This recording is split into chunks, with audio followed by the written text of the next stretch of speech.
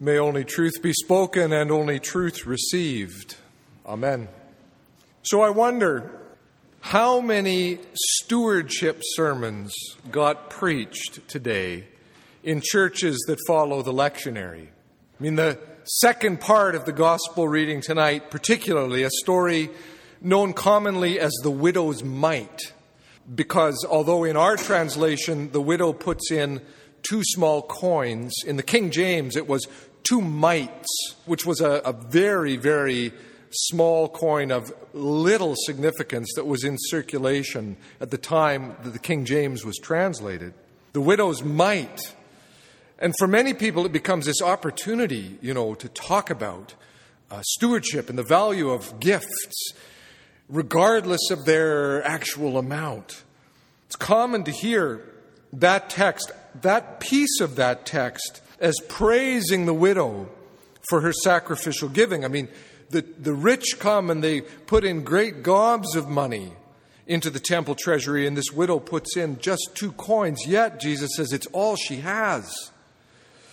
As the biblical preaching professor at Luther Seminary in St. Paul, a guy named David Lose, says, "Now that's faith," Jesus seems to say, inviting us, especially during our fall stewardship campaigns, to do the same.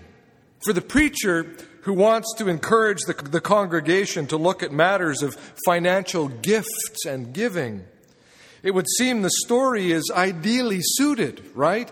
And it creates this sort of level playing field. So you're a student or somebody on fixed income for whom $25 a month is not an insignificant bit of money to offer into the collection basket. Well, that gift will be treated with as much respect as one coming from the biggest financial giver in the congregation. The end. Except there's more going on in this passage than that. I think it's helpful to remember that Mark wrote his gospel assuming that it would be read as a whole piece, as a single continuous narrative. I mean, we have these bound books that we call Bibles, which are divided neatly into books, chapters, and verses.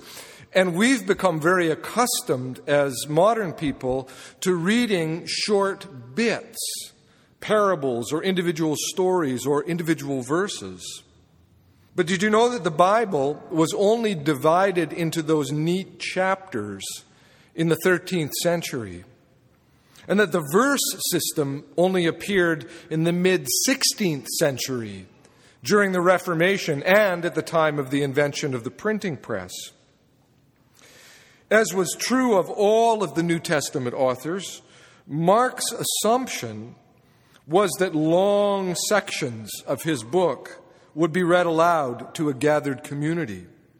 In fact, because Mark's gospel is so comparatively short and fast-paced, it just keeps moving from scene to scene to scene to scene, he probably assumed that those early church communities would have heard it read aloud in one continuous sitting, that it got the whole story.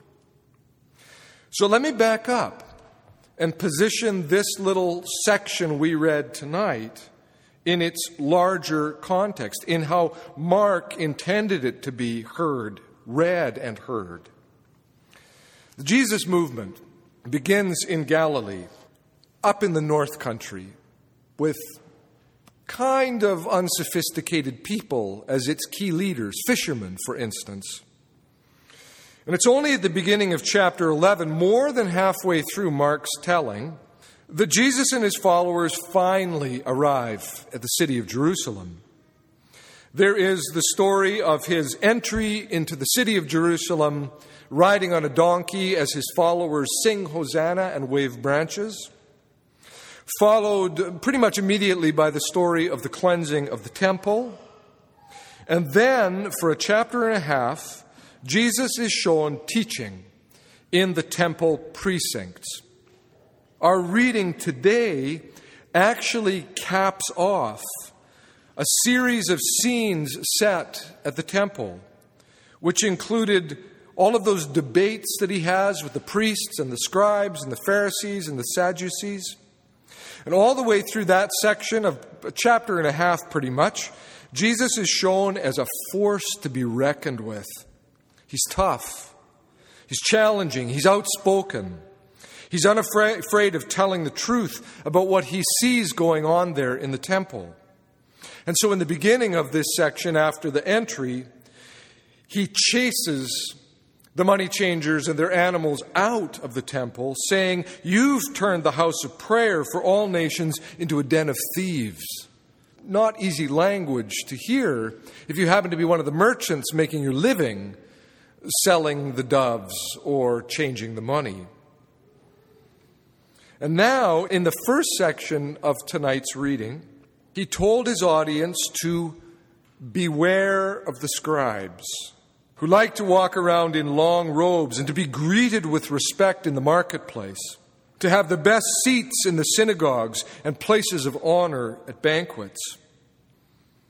Watch out for those theologians, those religious legal experts, those scripture scholars. Their striving for honor and perks of office has become hollow and corrupt. And there's more. He says they devour widows' houses. They devour widows' houses. And for the sake of appearance, say long prayers. Theirs is the greater condemnation. The New Testament scholar Larry Hurtado notes that the reference to the scribe robbing a widow of her home probably had to do with the scribe sponging off devout people who felt an obligation to support a scribe as a representative of God's law. And then Hurtado continues, and you already get a sense of what he's thinking when he says scribes sponging off of vulnerable people. Then he adds, both then and now there are examples of Jewish and Christian leaders who unscrupulously solicit support from simple, vulnerable people, who are led to believe that they are supporting the very work of God, but can ill afford to give as heavily as they are solicited to do.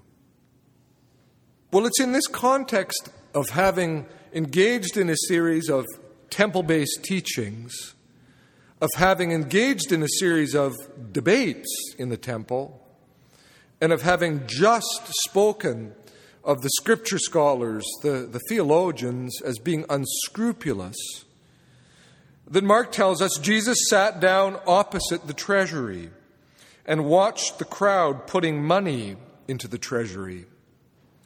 Now, according to the Mishnah, set against the wall in the temple's court of women, the court of women is one of the areas open to men and women and children, so it's a very public place. Set against the wall in that court were 13 trumpet-shaped receptacles for receiving monetary offerings. Our offerings, particularly here at St. Ben's, come in the form of checks or cash placed in discreet envelopes and quietly placed in baskets on the back table. In some churches, it's even more discreet than that. You can do automatic withdrawal. No one has a clue as to the amount of the donation going into any one of those envelopes. Those very public, trumpet-shaped receptacles in the court of women would have been a very different matter. If you timed it right, a good number of people could see just how generous you were. Here you come as one of the benevolent ones with a great bag of coins, which you can drop into that big receptacle. And again, time it right, and all the neighbors can see your generosity. And for the widow and her 2 little coins, clink, clink, everyone would know the meagerness of her gift. Now, as David Lose, the scholar from Luther Seminary, notes, this scene is part of a much larger critique Jesus levels at the temple and at its practices more generally. Given that we are in the middle of Jesus' complaints about the temple, Lose continues, I wonder if his emotional affect with regard to the widow is less a matter of praise than it is lament. I wonder, that is, if Jesus says what he says not so much to praise the widow, but to indict those who would accept all that she has. Is she one of those widows the scribes are devouring? Now, I know that's hardly the customary reading of the text, but it's interesting to see what follows from there. Immediately after this scene where Jesus recognizes the widow giving her all, they leave the temple. And it says, as Jesus came out of the temple, one of his disciples said to him, "Look, teacher, what large stones, what large buildings." And Jesus asked the disciple, "Do you see these great buildings? Not one stone will be left here upon another. All will be thrown down." "Will you look at this place?" says the small-town disciple from the North Country, with a kind of a naivete, as if he's missed everything Jesus has just said and done to critique the system that had pretty much run its course. "It will all be thrown down," Jesus says. That way of being the people of God has become hollow. Its principal proponents corrupt and self-serving. Its sacrificial system little more than a set of business deals that get in the way of actual prayer. And lamentably, perhaps, in support of it all, that widow has just given away her last 2 coins, all she had to live on. Not that Jesus questions the authenticity of her gift, but it may be that his words are at once a recognition of her sacrificial giving, a lament over her impoverishment, and an indictment of the system that has landed her there. In our cultural context, we tend not to like to talk too personally about money. We see that as being a bit uncouth, maybe in bad taste, to talk too much about our own finances. Jesus, though, was not ashamed to talk about money. Neither was Paul in his various letters to those young church communities. Paul was forever challenging his communities to contribute to the needs of the struggling church based in Jerusalem. And in 1 Timothy, there's issued a challenge that, quote, "Those who in the present age are rich be commanded not to be haughty, or to set their hopes on the uncertainty of riches, but rather on God, who richly provides us with everything for our enjoyment. They are to do good," he continues, "to be rich in good works, generous and ready to serve, thus storing up for themselves the treasure of a good foundation for the future, so that they may take hold of the life that really is life." What he's saying is, to those in those communities who are very wealthy, they need to learn how to hold that with open hands. Not as a sign of their prestige and privilege, as had become the case in the temple precincts, not as a sign of honor or of power or of glory, but to hold it lightly and with generosity, and to understand that the only gifts that really matter are the ones that have been given us in the first place.